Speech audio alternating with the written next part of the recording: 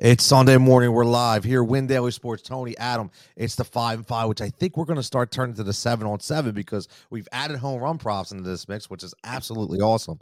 Yesterday, Adam, we go 3 for 4. Technically, we were 100%, and because we completely combined on air with Machado, and we decided, you know what, you threw a bonus in there with Jesse Winker. So listen, we went 3 for 4. Not easy to do, but we're continuing to be above that 50% level. So make sure you're giving us a follow at Win Daily Sports and watch that home run model that we post on the site that Ghost does a ton of work behind the scenes with, and it seems to be hitting every single day. But Adam, it's Sunday. It's a weird day, right? You just never know who's going to play. It's early, so we're going to give you our best estimate of who we think should be in this lineup and who we can get behind. So right off the bat, off you're hot. Listen, Adam, you're hot from yesterday.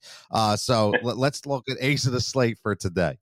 It's kind of a tough pitching slate, right? Because, okay, yes, you have, some really good pitchers on the mound, but a lot of these guys are in some tougher matchups. For me, I think probably the most popular guy, and it's kind of hard to argue, is probably going to be Christian Javier against the A's at home. I think some people may kind of shy away from Zach Wheeler, but you look at the series, it's been super low scoring because the quality of pitcher has been so good through the series. I still like Wheeler. I mean, the Mets offense is good. They're not so good that they're just invincible, and a good pitcher can do a lot of work against them. He's under 10K, which Zach Wheeler really shouldn't be. So I don't know where he's going to come in ownership wise, but I kind of still think it's Wheeler. I think he still has a really good start here. Yeah, I like that call. And the reason why is, obviously from watching this game in depth, it's been a fantastic series with the Mets and the Phils. And one of these teams today are going to break out with the bats. And it's going to be one or the other. This isn't going to be a 1-0 game again. Somebody's going to break out. And for my money, even though I like Chris Bassett and he's been really good, and it's not Philly bias, I just think Philly's had the bats today to break out and get behind Wheeler to give him the run support to get the win. So I do like that. Now, what about on the other end? We always talk about yesterday it was Giolito you threw out there, 7,500, gets you 21 DK. So is there another pitcher out there we could pair up with Wheeler to get us that same kind of production? Yeah, I mean, he's been really difficult to get correct this year. We're kind of hoping the matchup just comes through, but Lance Lynn's only 6,800. And, listen, the surface metrics look terrible. Like his ERA is flirting with 6. He has a 356 xFIP. His home run to fly ball rate is just completely out of whack. His strand rate is barely over 60%. The career mark is 75%. Yeah, Detroit has lefties, and that's kind of always been a bugaboo for Lynn, especially these later years in his career. But at the same time, these are not really quality lefties we're talking about. I mean, it's the Detroit lefties. There's a reason this lineup's one of the worst in baseball. And we saw yesterday, even though Giolito did end up giving up 4 runs, he gave up a 3-run home run early, he still worked his way back, and the strikeouts were still there that, I don't expect Lance Lynn to go 6 innings and not give up a run. He doesn't have to. As long as he can strike out 6, 7 guys, even if he gives up a run or two at 6,800, you're going to be perfectly fine whether you get the win or not. It's all about the salary. And 6,800, even for where Lance Lynn has kind of produced this year, it's too low against the Tigers. Yeah. Listen, I mean, look at his numbers. At 6,800, produces 17, 72 to 73. He's producing average of 25 to 27 DK. This guy, like you said, even though he's giving up long balls, he's giving up hits, he's going deep in the games. I mean, 90, 89, 104, 97, 87. These are high pitch counts and high 7Ks per 9. So, like we said yesterday, look at those numbers. It'll help you out. Now, what about the bats, the stacks? Who are we going to ride today behind the plate? I mean, the Atlanta Braves have to jump out. Pretty much anytime they face a lefty, they're automatically very interesting.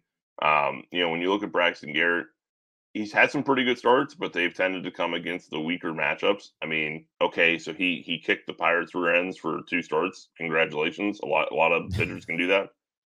Even with the Atlanta offense, I would have to bet probably don't have Ronald Acuna. He left the game last night with leg discomfort, and they played 2 games yesterday. So I would bet Ronald Acuna doesn't play in this game. Listen, that's fine. I mean, you still have Austin Riley, who that's going to be my first home run prop of the day. Austin Riley has just destroyed lefties the entire year. I mean, he's really destroyed any pitcher put in front of him, but especially the left side of the mound. You have Dansby Swanson. You still have our guy, Vaughn Grisham, still sitting there, flat 2K minimum. He's going to make the lineup, I would have to assume. Another 19 DK last night. Like, it's just ridiculous. I don't know what the guy – I understand it's a short track record, but Can we not make him the minimum at least? Like, this is getting too easy. It's so funny because yesterday we were both in on Machado, right? And we were both in. I had Taylor Ward, you had Otani. We were in on the Angels game. And you talk about home run props. I'm in on the Atlanta game too, but I'm going a little different. I thought, listen, I was all with the Riley factor. I was thinking that. And I was like, you know what? I have a feeling Adam's going to go that route. So let's change it up so maybe we can get two in the same game, right? Sundays are different. You mentioned about Acuna. I'm looking at the lineup. Guys could go flip around the lineup. I'm going to go. I know it's lefty against lefty here, but I'm going to go with Michael Harris. And again, I like this kid. I really do. I like the way that he could get thrown into pressure situations and he can still produce in a big time environment on a team that's winning ball games and in a pennant race. I do like that. So again, I looked at the Garrett connection. I looked at him giving up a lot of home runs. I given a lot of good barrel on ball hits. So I'm going to go Michael Harris. You're going to go Austin Riley. Let's see if we can go 2 for 2 for home run props in Atlanta. Now, what about sneaky stacks? Yesterday, talked about Houston, talked about San Francisco, still had, Houston blew up. San Francisco had guys that blew up. What are we thinking about a team that may be less chalky that nobody else is, not nobody else, but low percentage levels that we could throw in there and get some points? So I'm kind of wondering what the field does here because I think Chicago Cubs will be chalky, but look at their prices, man. They are not cheap. I mean, you got some of these guys that are Austin Riley level, and they're a little bit tougher to swallow. So I kind of wonder how that plays out, but I think at least one guy is going to be popular, even if you don't full stack. Franmil Reyes is still only 2,800. It's a great FEVP play. His past 10, he's hitting 270. Okay, he struck out 8 times in those 10 games.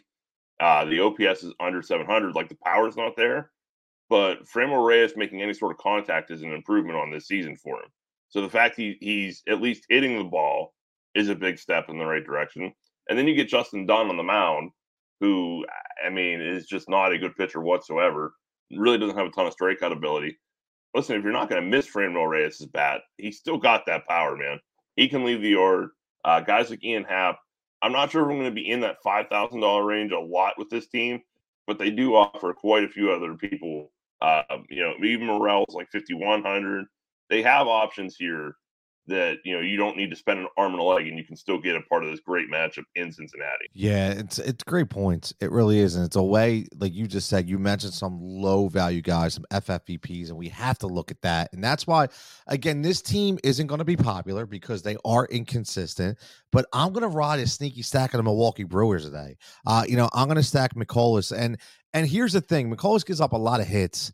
And even though this team's not throwing out a ton of dingers, they are getting on base, and they have some guys like you just mentioned in your play, the same as me, like guys like Colt Wong, Urias at 3,700, and my FFVP is going to be Tyrone Taylor.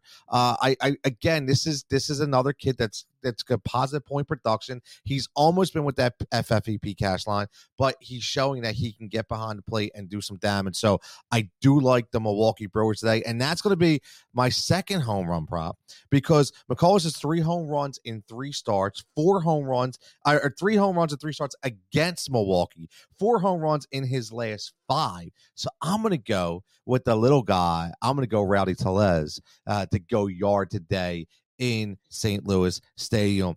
Adam, we talked about some bats. We talked about value. Any final thoughts? I know you have another home run prop besides that, or any kind of value left on the slate. Yeah, my other home run prop is actually going to come from the Cubs, and it's going to be Ian Happ. Justin Dunn across the career has been way worse to lefties. Like I said, you're in Cincinnati. That park is extremely small, especially once you get into August and the hot weather. So I do like that. And then my sneaky stack is actually in your same game too. We were definitely on the same page this morning. Aaron Ashby is really, really talented, but he has also really struggled through a lot of his innings as a starter. He can typically get through the lineup once, and then it kind of goes south for him. The St. Louis Cardinals are one of the toughest teams in this league against lefty pitching. Arenado, Goldschmidt, Paul DeYoung has been hitting at least a little bit better since coming back up. Tyler O'Neill, all these guys have a lot of potential in this spot. Even if they kind of get cruised through that first time through the order, don't get too discouraged because Ashby, when it goes bad for him, it tends to go bad in a hurry. We talked about St. Louis is a great place on a Sunday to hit bombs, I'm telling you, and to be able to hit the ball.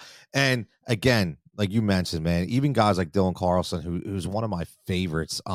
He always seems to be a very good, valuable bat. So make sure you're checking out that sneaky stack as well. Make sure you're checking out all the information here on Win Daily Sports at Win Daily Sports right now, giving a free month away. As always, getting ready for NFL season. We got the home run props, we got the golf guys, we got racing, we got so much stuff coming up, and man, baseball is still rearing its ugly head in mid-August. So as always, like we say, for Tony, for Adam, make sure everybody enjoy this glorious day. No disrespect to Bobby Roode, but as always, stay healthy, stay profitable, and we'll catch you next time.